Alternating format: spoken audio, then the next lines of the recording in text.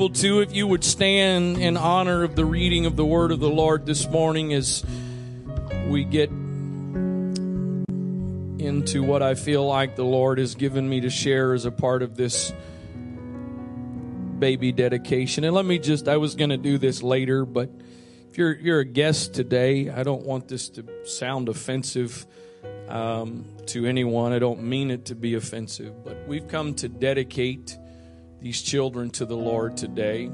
We're not here to baptize them because we believe from Scripture an infant and a young child is innocent, and that baptism needs to be a decision of the individual. And I know I got baptized when I was 7 years old. I can't tell you that I could theologically explain to you baptism then like I can now, but I made the decision. We believe that's what should happen. It should be the decision of the individual who acknowledges the need, young or old. And so we dedicate our children to the Lord. And so again, if you're a guest today, I'm sure if you're a guest, some of you are familiar with other religions that do it differently than this, but that's what we're here to do today. And I'm not going to get into all the explanations, the basis of why we do it that way, but I wanted to share that with you. So Matthew chapter 3, verse number 13. Matthew 3 and 13. The context of this chapter is really, to me, it's kind of the starting point of Jesus' adult ministry. This is where things really begin with regards to the fulfillment of why he came to this earth. And so the very beginning of that is what takes place here in Matthew 3 and 13. Then cometh Jesus from Galilee to Jordan unto John to be baptized of him.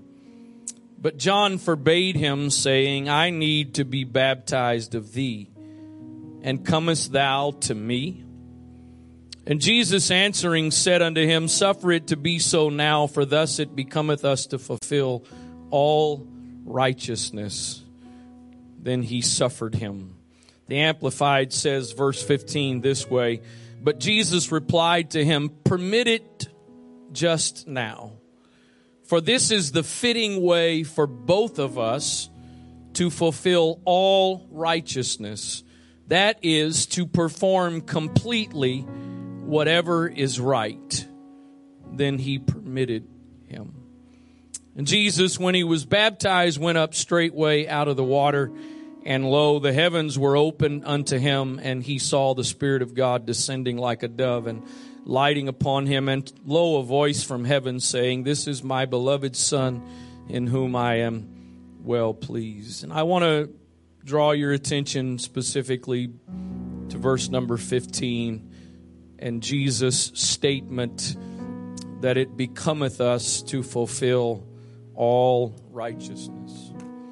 Heavenly Father, I thank you so much for your presence that is in this place today. I thank you for the privilege that you have given us today of being in your presence, Lord. Don't let us ever take that privilege and opportunity for granted.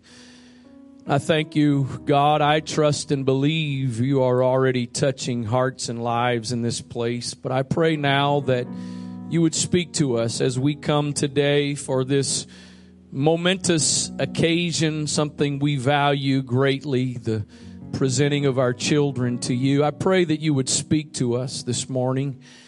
Lord, I know this won't apply to every single person, but I pray especially for the parents that are here, not only parents that are here to dedicate their children. I pray you would speak to every parent in this place today, that we would hear from you, from your word, what you would say to us.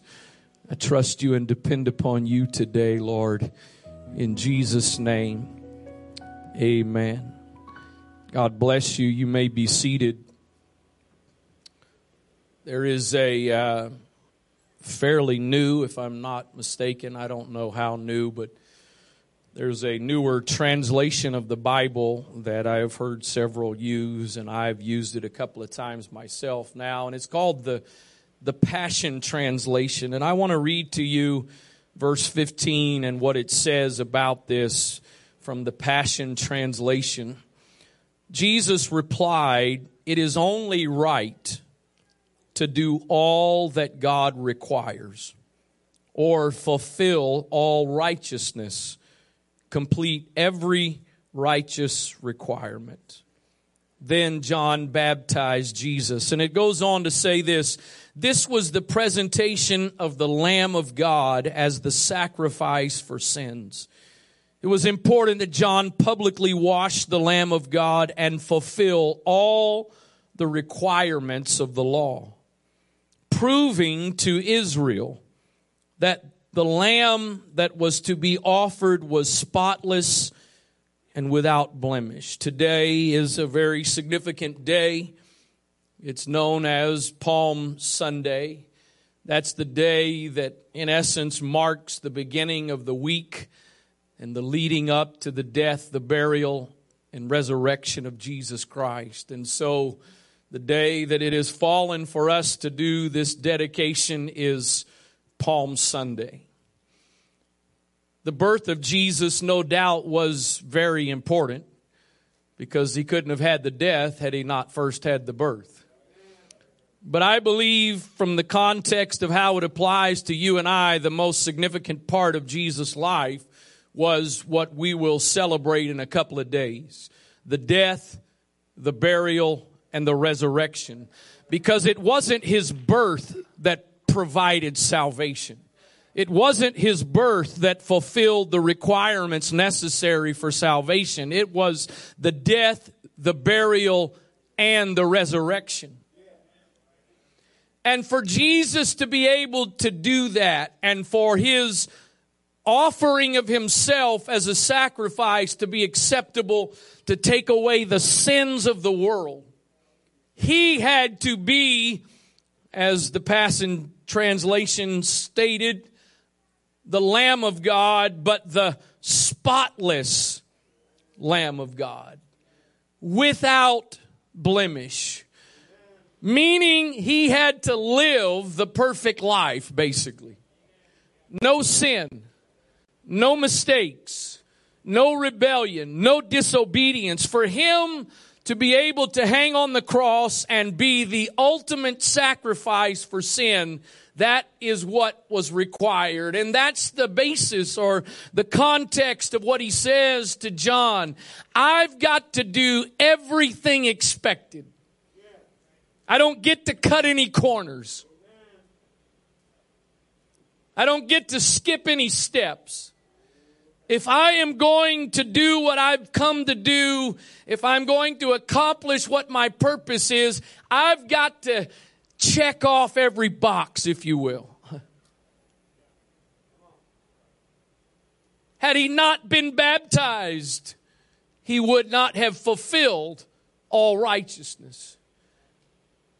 Had he not abided by the mandates of the law and the Word of God, he would not have been able to fulfill all righteousness. A couple of weeks ago now, actually maybe a couple of months ago now, I sort of thought of something in a different context than I've ever thought of before. Because we spend most of the focus on Jesus and what he did, how he lived. And especially that in his adult years, he was approximately 30 years old in the passage that we have read this morning when he was being baptized of John. And so the next 3 years that would encompass the primary years of his ministry, we focus on all that he did. We focus on all that he said and the fact that in those 3 years he made all the right choices. He did all the right things. He lived a completely submitted, surrendered life to the Father, to the will of the Father.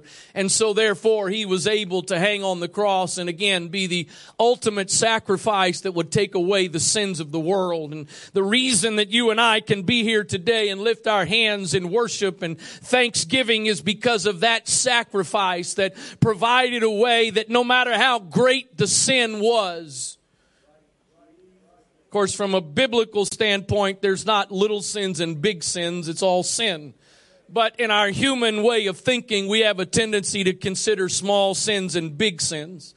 So I don't care how big your sin may be from a natural perspective. There is no sin that the blood of Jesus Christ cannot wash away and forgive. You may not like this and you may not want to hear this, and I'm not telling you that in my humanity I like it, but the guy who just a couple of days ago went into a grocery store in Colorado and killed a number of people, that guy has the same access to the blood of Jesus Christ to wash away his sins, no matter how horrible what he did was.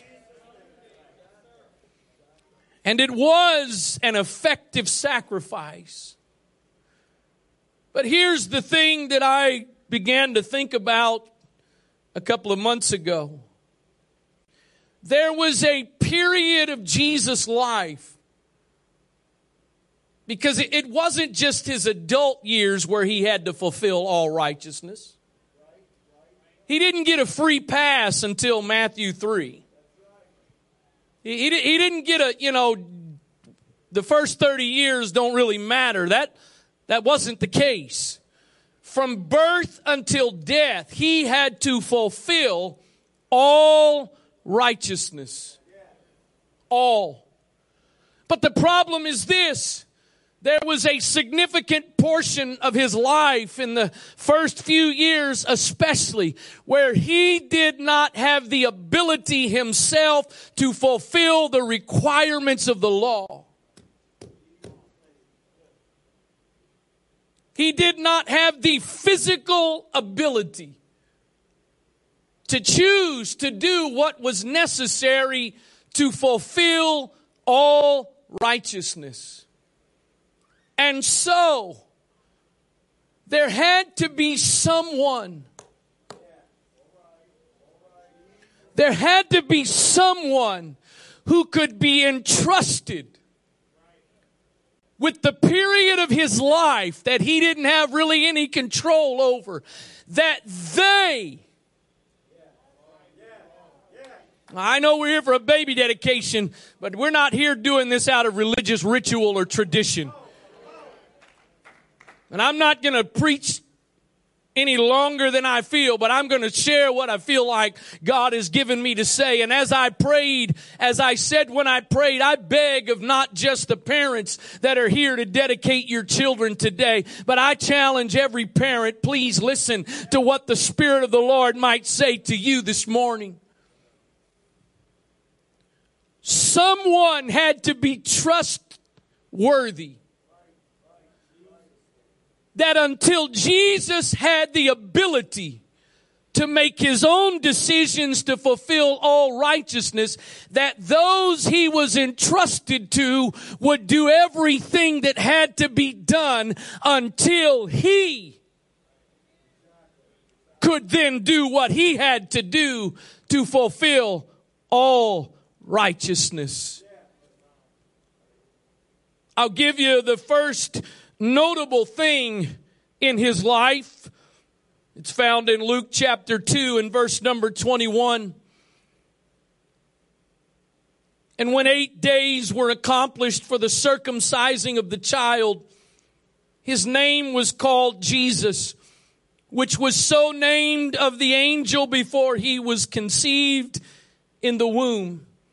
And when the days of her purification according to the law of Moses were accomplished, they brought him to Jerusalem to present him to the Lord. I think we could say it in this way in the context of today. They brought him to dedicate him. Not to baptize him, to dedicate him. As it is written in the law of the Lord, as it is written in the law of the Lord, every male that openeth the womb shall be called holy to the Lord, and to offer a sacrifice according to that which is said in the law of the Lord, a pair of turtle doves or 2 young pigeons. And behold, there was a man in Jerusalem whose name was Simeon, and the same man was just and devout, waiting for the consolation of Israel, and the Holy Ghost was upon him. And it was revealed unto him by the Holy Ghost that he should not see death before he had seen the Lord's Christ. And he came by the Spirit into the temple, and when the parents brought in the child Jesus to do for him after the custom of the law, then took he him up in his arms and blessed God and said, Lord, now lettest thou thy servant depart in peace according to thy word, for mine eyes have seen thy salvation. 8 days old, Jesus had no ability to make a choice to do what the law required of him. He wasn't superhuman. He was just as much flesh. He was just as much an infant as anybody else. He did not come out of Mary's womb walking. He didn't come out of Mary's room and look around and say, "What's up, peeps?" He came out just like any other infant, with the same abilities or lack of abilities as any other infant. However, even in his infancy, it was necessary that he fulfill everything the law said if he was eventually going to be able to hang on a cross and be the sacrificial lamb that would take away the sins of the world. What an amazing responsibility, and what great trust that was placed in the hands of Joseph and Mary, that you will do with this child everything necessary. You're not going to look at things that are required for this child and make your own decision to say, well, you know what, we're just going to skip over that for now, or we're not going to take him to the temple to get circumcised. We may do that, we may not do that. They understood this is not our prerogative. We have a responsibility because of who this child is and what this child is called to be, to fulfill all righteousness. Nathaniel, bring me my phone, please. It's on that table. The one time I leave it, one time I want it. What an amazing trust that was placed. Hopefully I can find this quickly.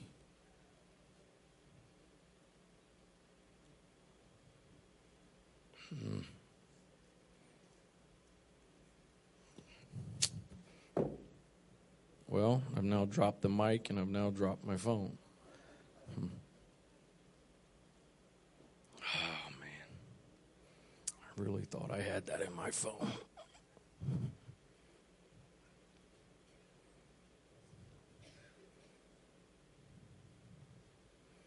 I can't find it. There's an Instagram page there. I think it's on Facebook as well. It's called The Minister's Wife or something. And I came across it the other day, and man, I wish I had it. I meant to have it. But her post was about how that she's got small children, how that she is really not all that connected in the service. She's in and out with those children. She's trying to take care of those children. She's trying to keep them as quiet as possible. And the gist of it is, and many of you can attest to this, the enemy will come in those seasons and try to tell you that it is really a waste of time, that you would be better off, Sister Ramika, just staying home with those precious little ones and watching online, and to bring them here and may not even really feel like you're getting anything out of the service. But you know what? You've been entrusted. You've been entrusted to recognize there's a season that I've got to go through that may not be the most enjoyable season to my own spiritual benefit. We've been there. We've been there. We've been through the years of 4 kids in 6 years. And unlike most of you, my wife did not have me to give her help. She was all on her own. And there were many times, thankfully, that there were some precious saints. See, if I call names, I'm going to miss some, but oh well, sorry, I'm not trying to miss. But people like Sister Tina Johnson and others who would take a child for the service. And I know we went home a lot of times and my wife felt like it was wasted time. What good was it to be there? She was in and out and just trying to keep kids distracted and focused. Well, I can tell you now, 18 years later, it was all worth it when our youngest now stands behind this keyboard and helps to lead worship. So I know it's a season some of you are in right now, but I'm challenging you today. You have been entrusted by God to fulfill all righteousness in the life of your children until they have the ability to make their own decision. I'm really trying to hurry. I really am. But I got to say what I feel to say this morning. You say, well, you know what, Brother Wright, I don't really know that there's anything of value that's happening for a toddler, for an infant sitting in a service. They don't understand. Well, I'm going to beg to differ with you. And the one of the examples I'll give you is the example of Moses.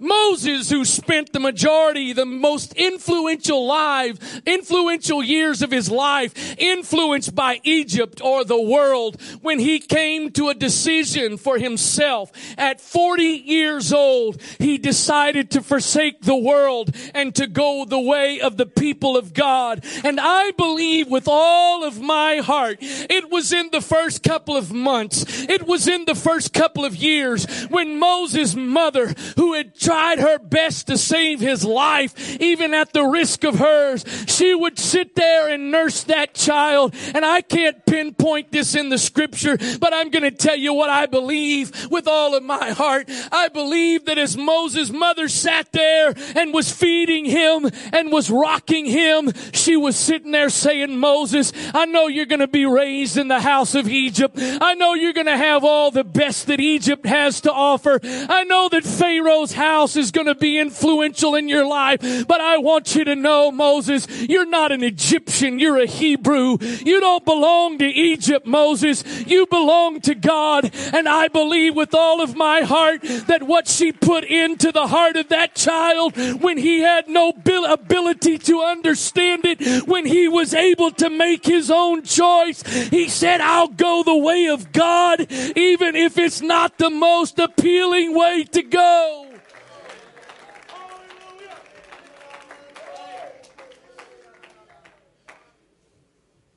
Thank you, parents, for trying to keep your infants and toddlers quiet. Thank you.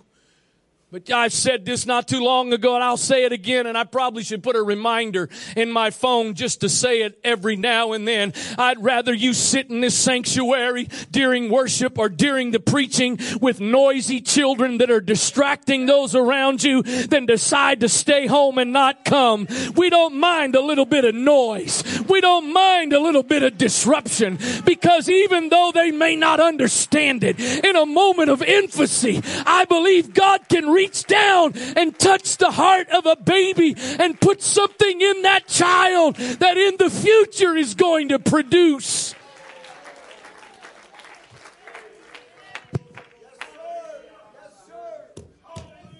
Somebody else may give you stink eye when your kids are a disruption, but I'm not.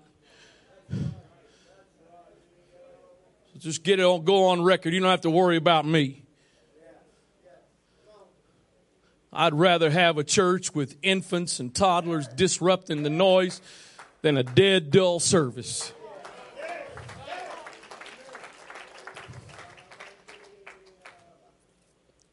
I give you, I think, what is, you could say, is sort of the essence of parental responsibility, and it's found in the second book of the Bible. It's God's instructions to Adam, but I think they apply in this context. In Genesis 2:15, the scripture says, the Lord God took the man and put him into the Garden of Eden to dress it and to keep it. The word dress and the word keep there in the original language, the word keep basically means to guard, to protect. Children have always needed parents that would protect them. But in 2021, with all of the despicable things going on in our world, with immorality bombarding us from every side, children need parents that will guard them and keep them. Parents that are not intimidated by what the rest of the world does or does not do. Parents, oh boy, here we go. Parents that are not afraid to monitor their kids' cell phones and their Facebook and their Instagram to make sure that they're not becoming the prey of some kind of predator, even if everybody else says you're violating their privacy. I'm not violating their privacy, I'm protecting their innocence. And the word dress, it means, in essence, it means to nurture. God has entrusted you with the lives that He has placed in your home, your family, to nurture. The scripture says, train up a child in the way he should go. And when he is old, sometimes we skip that when he is old part and go straight to the end that says he will not depart. I wish that every child trained in the ways of the Lord never departed, but that's not the promise. The promise is, though, at some point, if you've trained them right, if you've trained them in the ways of the Lord, they're not going to depart from it.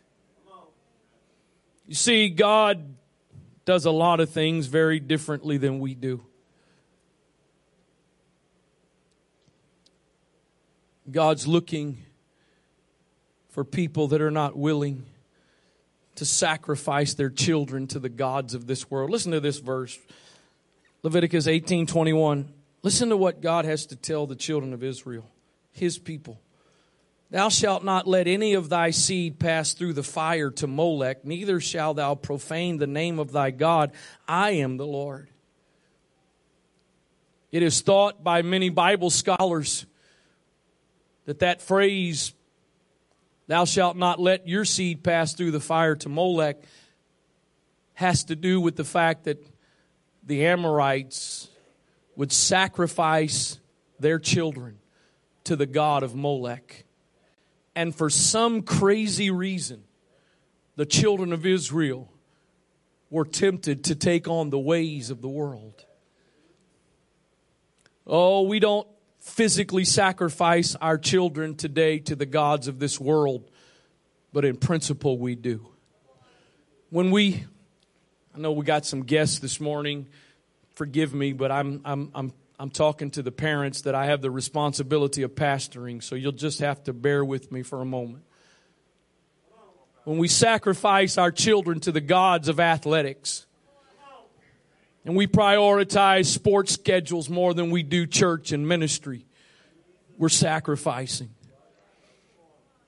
When we put education as the first and foremost priority in the lives of our children and pressure on our children to make education a focus and a goal, we're sacrificing our children. I believe in education. I got a bachelor's degree from the University of Maryland in business management. I believe my kids are all in college, going to college. Nathaniel's graduating, has been taking dual enrollment. He's going to keep going. I'm all for it.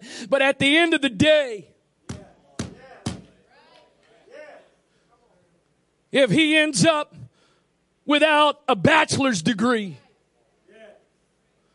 but he ends up saved, if he ends up effective and contributing in the kingdom of God, I'll take that any day over some kind of degree that he can hang on his wall, because everything here is going to pass away, but there is something that's eternal that will never pass away.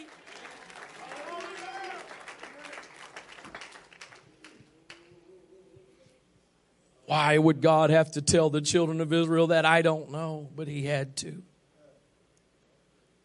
You see, we look at things in the future and imagine what will be. We have children, and we did this. We try to anticipate what will they be, what will they become, and what can we do to help them become that. But God looks at things from the future and finds those who will be the means by which He accomplishes His purposes. So we look forward, God looks backward. We anticipate the future. God looks to the past at who can I choose to use to get to the outcome I need. Let me give you an example, and I'm wrapping up. 1 Samuel 3:19 says something really, really amazing in light of everything and all the men and women of the Bible. It says Samuel grew up. This is the New Living Translation. Samuel grew up, the Lord was with him, and everything Samuel said proved to be reliable. Every single thing he says, the King James says that none of his words fell to the ground. Every single thing Samuel said came to pass. God used Samuel, needed Samuel for an extremely significant part of the history of the children of Israel because they had no king and they wanted a king. And so God used Samuel as the one to help navigate the children of Israel through the process of selecting the first king and then selecting the replacement of the first king. It was not any ordinary task that God needed Samuel for. But to have an extraordinary Samuel, there had to be an extraordinary beginning. There had to be an extraordinary mother who was a part of the process of bringing him into this world. And 1 Samuel 1, verse number 8, in 1 Samuel 1, you can find the whole story, and I'm just going to read a couple of verses of it. Then said Elkanah, her husband, to her, Hannah, the mother of Samuel, why weepest thou, and why eatest thou not, and why is thy heart grieved? Am I not better to thee than 10 sons? And all of us husbands, fathers feel that way at some point. Timothy's in California. Every now and then my wife tells me how much she misses him. Like, but you got me. What else do you need? Am I not better to thee than 10 sons? And then apparently it gets worse because I hear my dad. I guess parenting is in a lot of ways the process to prepare you for grandparenting. Good and challenging things, because my parents used to care about me. I used to be the first foremost area of concern. I've now been moved to at least 4 plus 3. I've been moved at least down to number 8. Because my 4 and my brother's 3 all come before the rest of us. Am I not better to thee than 10 sons? So Hannah rose up after they had eaten in Shiloh and after they had drunk. Now Eli the priest sat upon a seat by a post of the temple of the Lord. And she was in bitterness of soul and prayed unto the Lord and wept sore. Now watch this. To those of you moms that have birthed children and loved them so dearly, look at the desperation with which Hannah wanted to have a child. She vowed a vow and said, O Lord of hosts, if thou wilt indeed look on the affliction of thine handmaid and remember me and not forget thine handmaid, but will give unto thine handmaid a man-child, then I will give him unto the Lord all the days of his life, and there shall no razor come upon his head. What she was saying there was, if you'll just give me a child, I am so desperate for my barren womb to have a child. I will actually physically take that child when he is weaned, and I will bring him to the temple, and I will give him to the house of God, and I will give up all of my motherly rights. I'll give up all of the things I could expect to do as a mother with a child. I'll give it all up and I'll dedicate him to you. That's no ordinary mother. That's no ordinary birth. But to get to a guy, a man that God would use, that not one single word he spoke was inaccurate or unreliable, there had to be somebody. There had to be somebody that would be a steward of that life. Because what would have happened if Hannah would have decided, you know what, I'm going to keep him for myself. I want him for my own benefits. I want him for my own pleasure, enjoyment. I want him for my own fulfillment. I would venture to say that the verse I read to you in 1 Samuel 3:19 would not have happened. That everything Samuel said would not have been reliable and accurate. But before Samuel could ever reach that point when he had the ability to make the decisions, somebody had to be a keeper. Somebody had to be a nurturer to get him to that place. And so while we are about to, in just a moment here, dedicate these children to the Lord, I'm just going to make a very blunt statement. It's really a waste of time if the parents that are dedicating them are not willing to also be dedicated to your responsibility, that the child you are dedicating to the Lord,